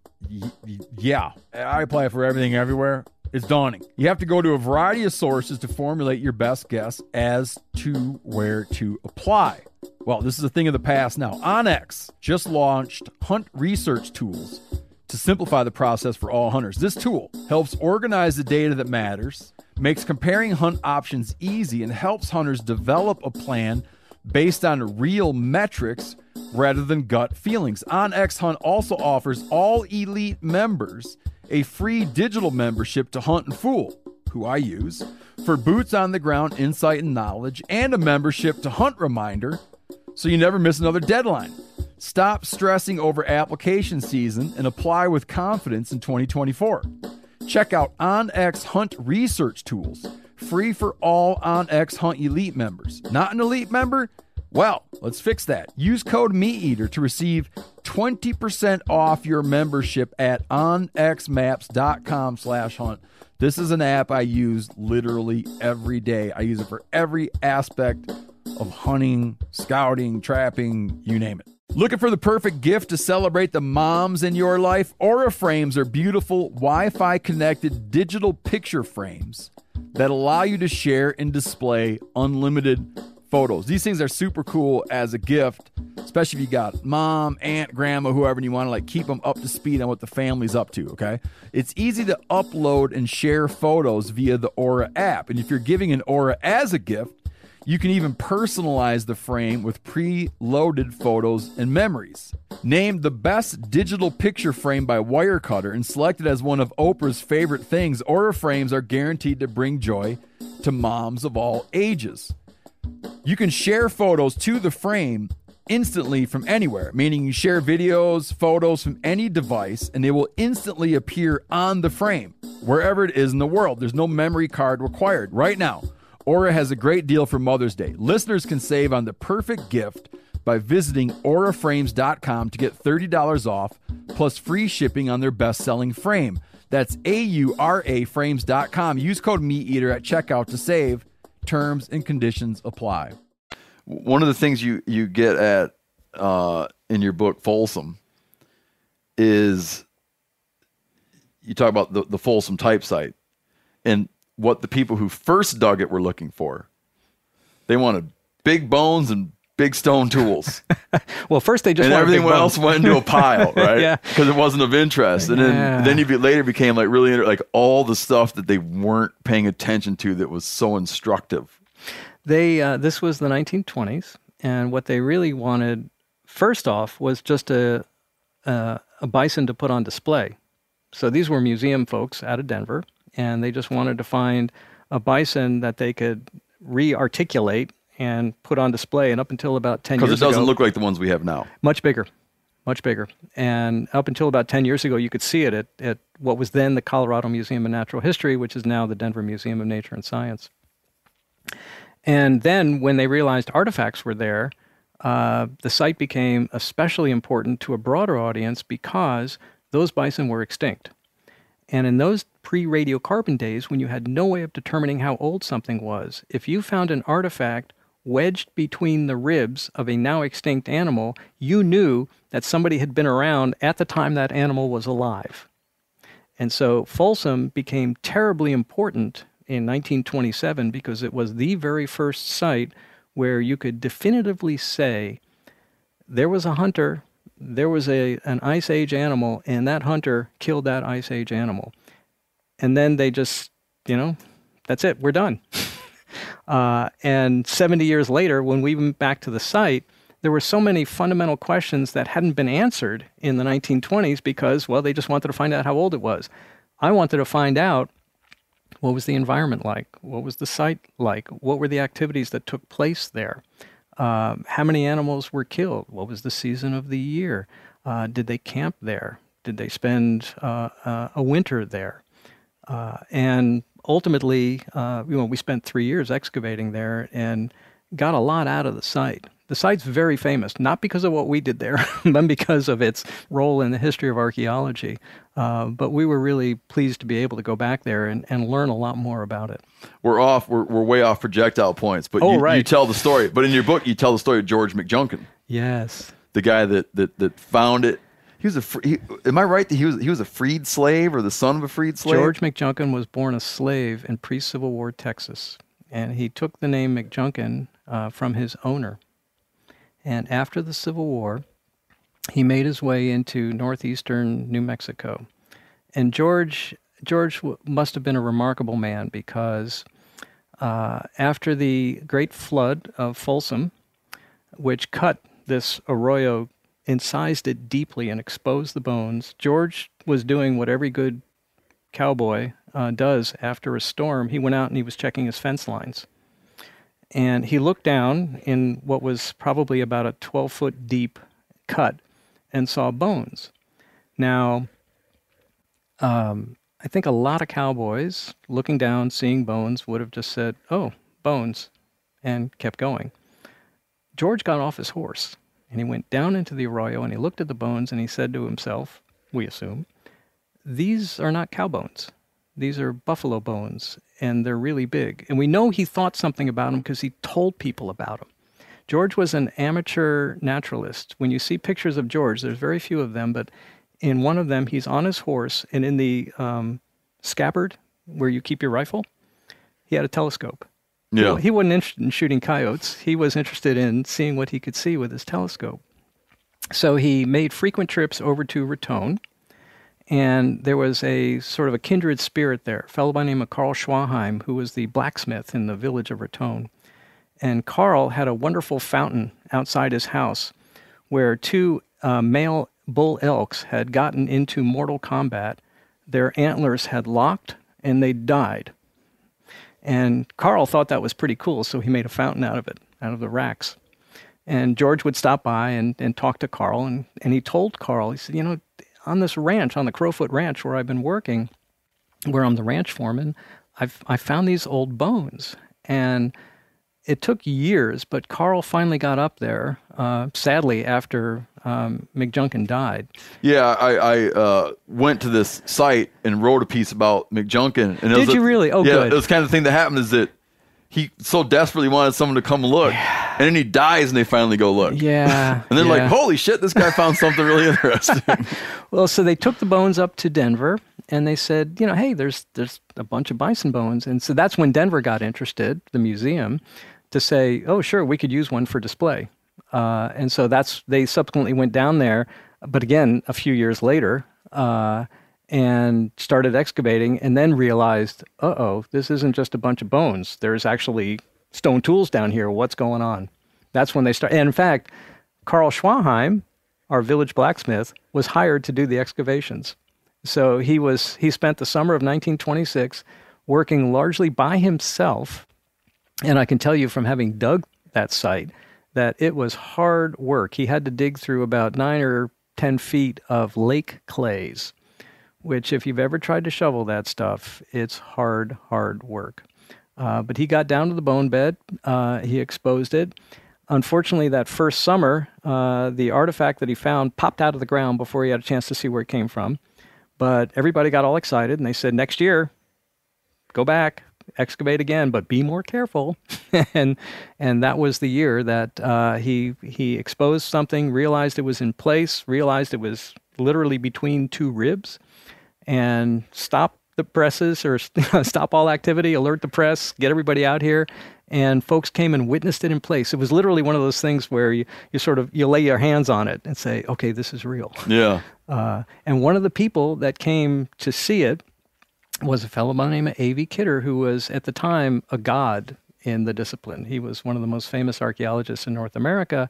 He came, he saw, he blessed it, and it's a comment about the way science works. When somebody of that status looks at that site and says, I'm a believer, what are you going to say? What you say is, I'm with him. Yeah. I agree. And so from that moment on, Folsom became sort of the anchor point of the first people into the Americas with their very distinctive Folsom points. Oh, you know what? You stole it because I was going to do a remarkable bit of hosting where I brought us back to projectile points, but by pointing out that name, the town of Folsom, New Mexico, was then bestowed upon That's right. the projectile point that was found there, the very diagnostic Folsom point. Exactly right. Well done as a host. Yeah, well, I was going to do that, and then you did it. Yeah, sorry. So Folsom Point, like in the projectile point conversation, people used to, there was Folsom Point, and everyone agreed that Folsom came after Clovis. They didn't know that yet. They didn't know that. Okay, so Clovis gets discovered about half a dozen years later. And at first, they weren't sure what to do with it because they looked at Clovis points. Now, Folsom points are really nice and thin. They're very sharp. They're very well made. You look at Clovis points, and they're kind of larger and clunkier and thicker, and you think to yourself... It's like an F-150 and a Porsche. Exactly. So you think, okay, well, the clunkier ones, they must have... Maybe they came later. Everybody sort of forgot what they were doing. No. They didn't know the relative age of these things. Yeah. And it wasn't until about 5 years into the excavations at the Clovis site, which took place between 1933 and about 1938, that they finally realized that Clovis points were being found below the levels in which Folsom points were being found. And so therefore... But where are they both found? At the Clovis gravel pit. What were people doing there? Hanging out, You're killing saying animals. that someone dropped a Folsom point, and then thousands of years later, a guy drops a Clovis point? No, first they dropped a Clovis point. Sorry. Then several thousand years later. Gotcha. Yeah. Okay, so you're out on the high plains. You've been out on the high plains, right? It's not a lot of water. The Clovis site is one of those wonderful spring-fed oases in the middle of a vast semi-arid environment. Every animal, within a certain radius is going to come out there for a drink. Hunters were using that spot for thousands and thousands of years. And so... They would just be drawn to it. They were drawn to it. And the first folks that were drawn to it were Clovis people. And then 500... And they killed some mammoths in there. They scavenged some mammoths, and some of them they killed. One of the things that's really interesting, people make a big deal about folks hunting elephants, and you get this romantic image in your head of a bunch of brave guys with sharp, pointy sticks killing this trumpeting animal. Oh, it's burned in my mind. Oh, there you go. It's burned in my mind. Well, several of the mammoths at the Clovis site had already died. And we know this because they were literally prying apart their feet after the rigor mortis had set in. They were scavenging the carcasses. They weren't killing these things. Now, some of them were genuinely killed, right? We have absolutely unequivocal evidence that people did kill these elephants. Yeah, because right? there was a skull with a projectile point, but then that was questioned, right? A skull with a projectile. Isn't it like a thing that's stuck in its eye socket? But then later people thought that it was just that someone just did it after the fact. They came out of the Blackwater draw site. This doesn't. I mean, you know better than me. Yeah, I know. You're gonna have to hum a few more bars before I get that one. I'm not sure. Okay, all right. So What I had heard, there was like that there was somehow in the history of this site, someone had produced a skull that has a Clovis point stuck in the eye socket, and then someone later felt, I think that projectile point was added to that skull nowadays. Yeah, that would be a pretty stupid place. If you could get to reach the the elephant's eye, you're probably in bigger trouble than that. So someone drew, it was whatever the story I heard was it was questionable. Yeah, it was a questionable in situ. Is that the word you guys use? In situ. In situ associated. Yeah. No, these guys were literally prying apart already dead elephants, and they're only partially butchered because they're in a pond, right? If you're going to drop a big animal, are you going to drop a big animal in the mud? And if you do, how are you getting it out of the mud? Yeah. That's a problem. Well, this kind of thing happens, but sure, it's not ideal. It's definitely not ideal, and especially if the animal weighs 4 tons. And, so what are you going to do? Well, parts of it are kind of sticking out above the mud. You slice off some steaks, and you're done. Or you come on to a recently dead animal, and you think, it doesn't smell that bad. And you kind of get some meat out of it. Now, again, I emphasize that there are a few sites where it's absolutely clear that people were preying on live animals. But then there's also sites where some of these animals got away. They got shot. There's a very famous mammoth site in southern Arizona, the Naco site. It's got 8 Clovis points stuck in it. It's like a pincushion. But it wasn't butchered. It must have escaped some carnage somewhere and went off to die. Had 8 points in it. Yeah. Who's got those points? The Arizona State Museum. Man, I'd pay a late night visit. Really? I never heard that story. Oh, yeah. Yeah. But they never got it. Or they never butchered it. They never butchered it, yeah. There's several others that are like that. So people were losing stuff to... Yeah. Well, the animal... I mean, these are highly mobile. These animals can travel. These animals can book it. And, if you're not... one of the things that we think about the Naco site is that it was an escapee from another kill, so that they were busy chowing down on the animals that they had killed and say, that one, sure, fine, let it go. He ran off over He the ran hill off. Yeah, forget him. Got him 8 times. Yeah. I realize now we're going to have a part 2. But I want to, because one of the things I want to talk about was, and it's another thing you talk about in your books, is and don't even answer it because this is part 2. Sometime we'll bother you. We'll wait a year and then bother you again. That the love affair with these guys being these like big hunters and missing, and I was kind of alluding to it when I got to what they were interested in at the Folsom site, and your argument of that they probably had an enormously varied diet, shellfish, plant matter, small mammals that just isn't not visible. We don't see it. Mm-hmm. And then when people would find sites, they weren't looking for it. Yeah, I mean, they didn't know what to think. Like, well, yeah, they're like eating little turtles. Right. They're cracking clams open, whatever. I'll answer you now, but we'll save it for part 2. That's fine. Because I do have one more question I'm going to ask you about. For part 1? For part 1, it has to do with the projectile points. Fair enough. Okay. So the anticipation of the question in part 2 is that, we've got so many of these mammoth kills. Well, those are really easy to find archaeologically. I spent quite a number of years working on the high plains of West Texas, And I can't tell you how many times I climbed a windmill to look out across the landscape, and I could see an old pluvial lake basin a quarter of a mile away, and I could see an elephant tusk eroding out on the surface. It just gleamed white. Hold on, this has happened to you? Oh, yeah. And so I would just get down off the windmill, and I'd go hike over there through the dunes to look at the lake basin, and sure enough, oh, there's an elephant here. And then I'd look around for artifacts. Well, that's how most of these sites were found. Yeah, there's a reason these guys were big game hunters. It's because archaeologists were only looking for the big bones. They weren't. But it's excusable because what the hell else are you supposed to go by? Well, it's hard like George McJunkin. You're just explaining. George McJunkin saw a bunch of big bones. Yeah. No, I'm not going to climb up that windmill tower and see. Oh, look, there were a bunch of mice that were killed over there. Yeah, exactly. It's not going to be visible to you. So it creates this little bit of it's a bias. It's a bias. It creates in the a false narrative. Absolutely. When I was looking into this and writing about some of this stuff, I encountered, I can't remember who it was. I do remember who it was, but I don't want to say who it was because she didn't say it in the nicest possible way.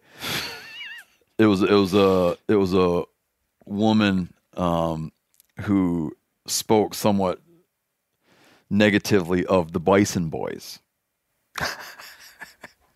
And she had it in her head, as she explained it to me, that it was like these big macho Western guys, cowboys, who love this story of the big bison hunters, the mammoth hunters. Yeah. And they all like to hunt. Oh yeah. And oh yeah.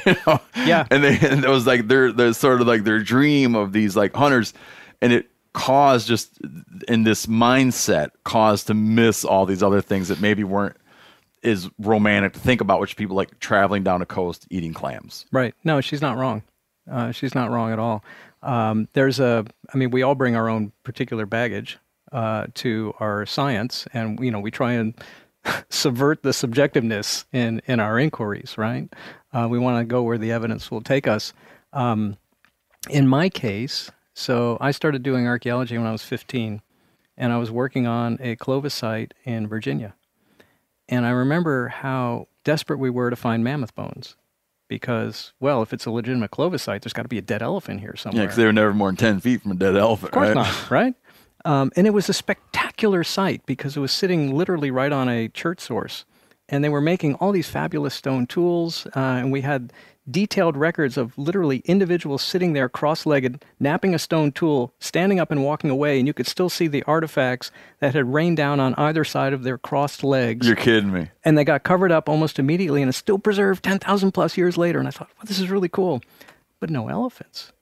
And I remember this was the second season I was there. 1972, Hurricane Agnes is bearing down on the East Coast.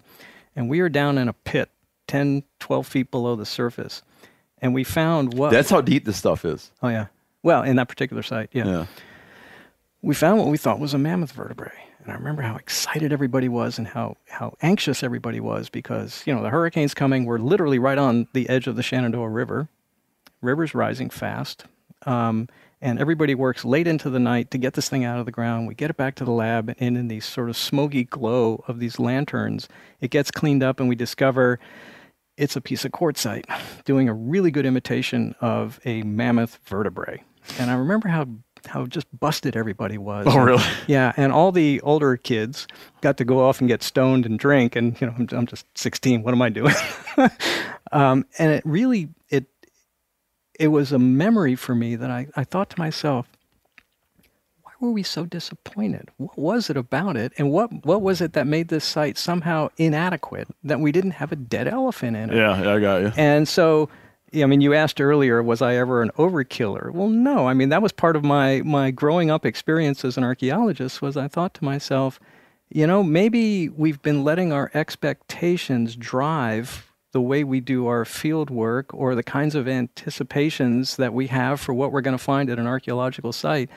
Maybe we need to sort of clear all that clutter out of our heads and try and think, what does the record actually tell us? And to what degree is that record biased by what we're looking for as opposed to seeing what's in front of us? Before I get to my last question, a thing I like to think about is that our thinking is still riddled with them. And, and in 50 years from now, people will be laughing. I don't mean this as an insult. 50 years from now, people will be laughing at some of your assumptions. I will be disappointed if they don't. I will be disappointed because you feel like they got lazy. Yeah, it's like, come on, people, work hard. There's mistakes in here. You just got to find them. Yeah, I got you. Yeah. No, I mean, you want science to improve. You want our understanding of the past to get better. And the only way to do that is to question your assumptions. Historical inertia is a very powerful force. You think what your teachers told you to think. You go with what the conventional wisdom is, and you don't cross-examine it enough. You've got to cross-examine that conventional wisdom. A thing I've found with the people who are remarkable in this space, and I would put you and I feel Beth Shapiro. I mean, you guys probably don't think of yourself in the same space, but interested in old stuff. That's a good space. They're not. You're not. She's not that in love with their ideas. You can't be. The ideas are like, it's like a thing I'm holding, I'm checking it out, I'm curious about it, but I'm not cradling it close to my, chest so no one can come near it. Well, that's probably a hard position to hold. Well, that was the thing that was so wonderful and frustrating about Paul Martin, who, again, wonderful character. He was so good at rope-a-dope that when you'd pin him down on Pleistocene overkill, he'd very quickly move away. And he'd give you another counter-argument. He says, oh, damn it. Okay, so wait a minute. I can counter your counter. Oh, yeah. And he was so great at defending his argument that in some ways it was kind of a caricature because it wasn't... He's dead? Yeah, he passed away. Oh, okay. A while ago now. Okay. But again, a lovely man and very clever. And he was so fixated on defending his theory that he didn't say, okay, well, what is the alternative? All right? You should never be in the position of defending your theory. You should always be in the position of trying to kill it. Yeah, that's good advice.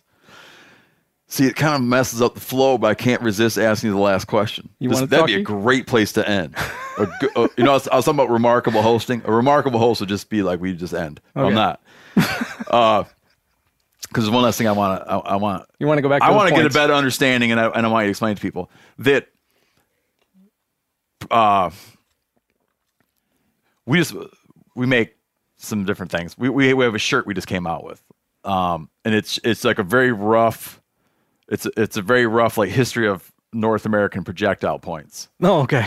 All the way up to like a modern mechanical, modern elk hunting point. It's really rough, right? Okay. And I knew that when we put the shirt out, that all the know-it-alls would be like, "Oh, you forgot this, and you're so stupid, you forgot that."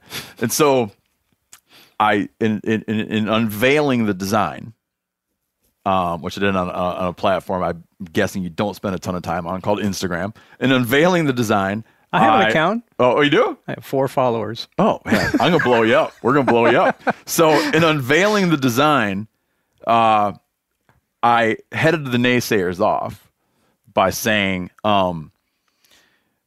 this is an approximation. There were many false starts. Oh, go ahead. Can you pull it up? Oh, you want to see it? Yeah. You bet. You're easy to find. We're going to find the wrestling writer who you're talking about. No. So I say like the shirt's an approximation. Some of these technologies, even like modern ones, like they kind of started and didn't catch on. And so this shirt just kind of shows like a rough outline of how these things came about. And I said, for instance, you could make a week's worth of t-shirts showing what happened from pre-Clovis to like the Woodland or whatever point I made. And a lot of guys on there were like, so glad you acknowledged pre-Clovis, which is funny because I'm sure you guys are way beyond that. But there was a debate when I was getting curious about this, and I met a guy that you were friends with and I became friends with him, Tony Baker. Yeah. When we met, I like it. You're reviewing the shirt? You like the shirt? Yeah, but it's not in stratigraphic order. You have to have the oldest at the bottom, youngest at the top. Oh, really? Yeah, well, yeah. When you dig into a site, you don't get the oldest stuff at the top. So you got your Clovis point right there. That's on a good top. Point.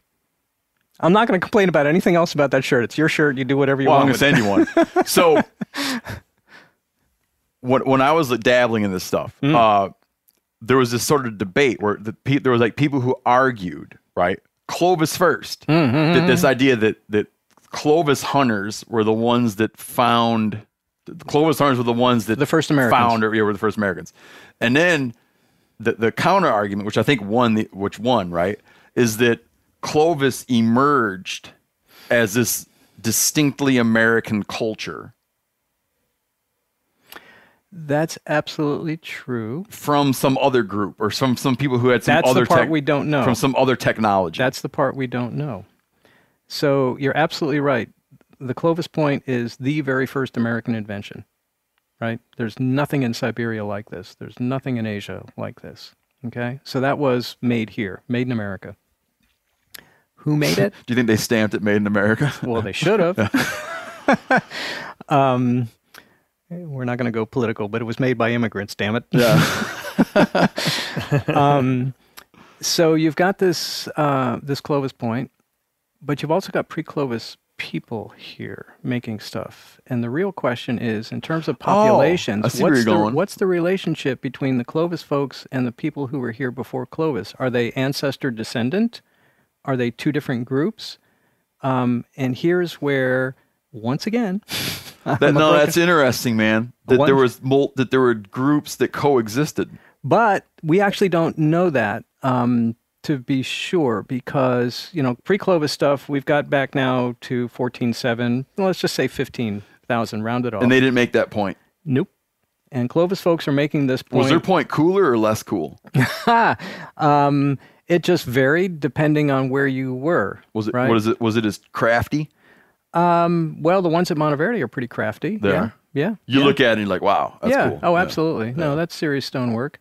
So the question is, we as archaeologists can look at the points at a place like Monteverde and say, okay, well, that doesn't look at all like Clovis, but could they be historically related? We have no way of telling, right? Just a couple of different kinds of rocks, and they're separated by 2,000 years and several thousand miles. If we could get a genome of a pre-Clovis person, we would know for sure what the relationship was between pre-Clovis and Clovis. Because at the moment, we have a Clovis genome, and we know we've got lots of genomes. Came out of Montana. Exactly right.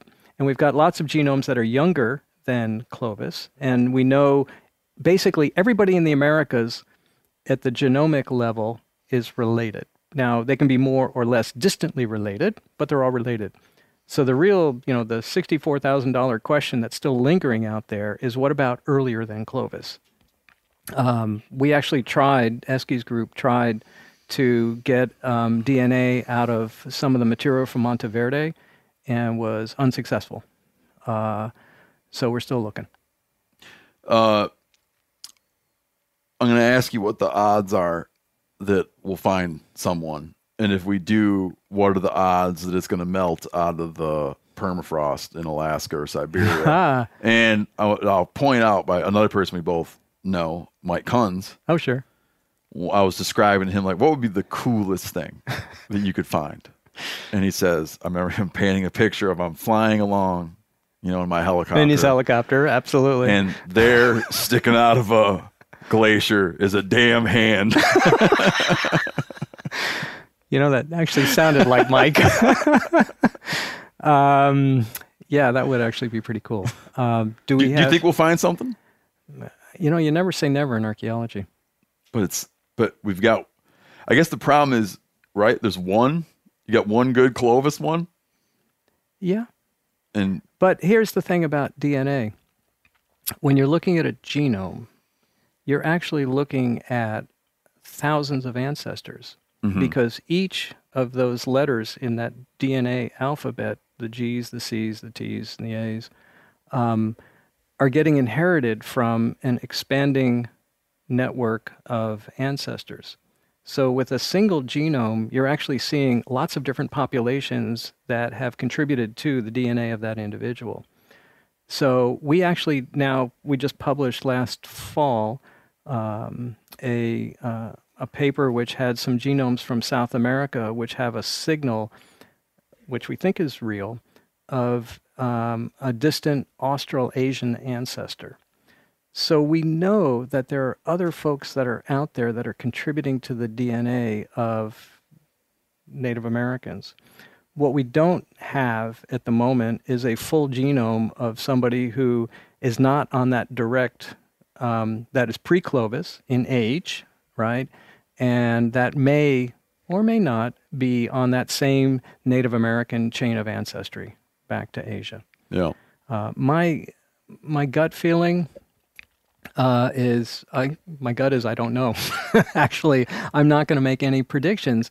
You know, the archaeology of pre-Clovis versus Clovis is so different. You think to yourself, oh, there's got to be different people. But one of the things that we found out is that you can have very distinctive archaeological records, and yet genomically, these populations are closely related. So yeah, people do different things. Some people drive one car, some people drive another style of car. Same thing. How much time has to go by before I email you, come back on, and you'd be like really receptive to do it? A year? Sure, we can talk in a year. I can call you in a year. I'll email you in a year. In a year, in a year and 3 months when I get you on. June 19th, 2020. And when you come on, here's some things I'm going to ask you about. Okay. I want to ask you about some of the discredited theories that have come up about who the first Americans were. Okay. I want to ask you about the idea of successional waves. That it wasn't like one group that showed up and then all Native Americans, but there could have been groups that showed up and they petered out. They got killed off. They starved to death. And then other groups came in and replaced them. The thing about that ancient peoples were interested in what they regarded as ancient peoples and moved their stuff around a little bit. Meaning they're like, oh, that's a cool looking projectile point. And they bring it home and to their teepee and lay it with their special shit that they like. That's just a handful of things I want to talk about next time we have you on. All right, here's a deal that we can cut. I'm just now finished the new edition of First Peoples in a New World. So you told me mine's obsolete now. Oh, it's horribly obsolete. Yeah, no, don't even read it. Well, it's too late now. It's sitting out, I told you, it's sitting out on my coffee table. Well, forget everything you knew about it. Okay. Block it out of your mind. When it comes out, let's have a conversation. How's that? Yeah, that's good timing. That's a good idea. And I'll be prompted too, because I'll see it and I'll be like, "That's right, that guy." That's right. That's right. I got a coffee table that needs a book. Thank you. Seriously, this, and I'm still going to stand by my earlier statement. My favorite guest we've ever had on, Dr. David J. Meltzer, SMU. SMU. Thank you very much. I appreciate it. Thank you.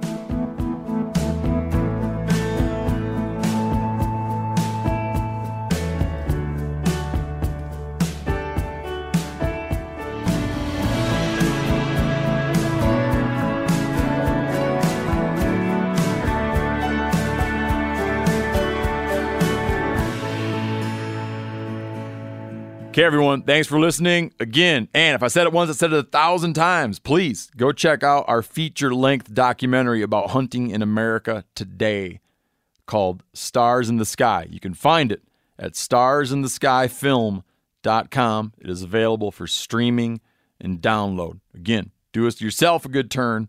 Do us a good turn. Stars in the Sky.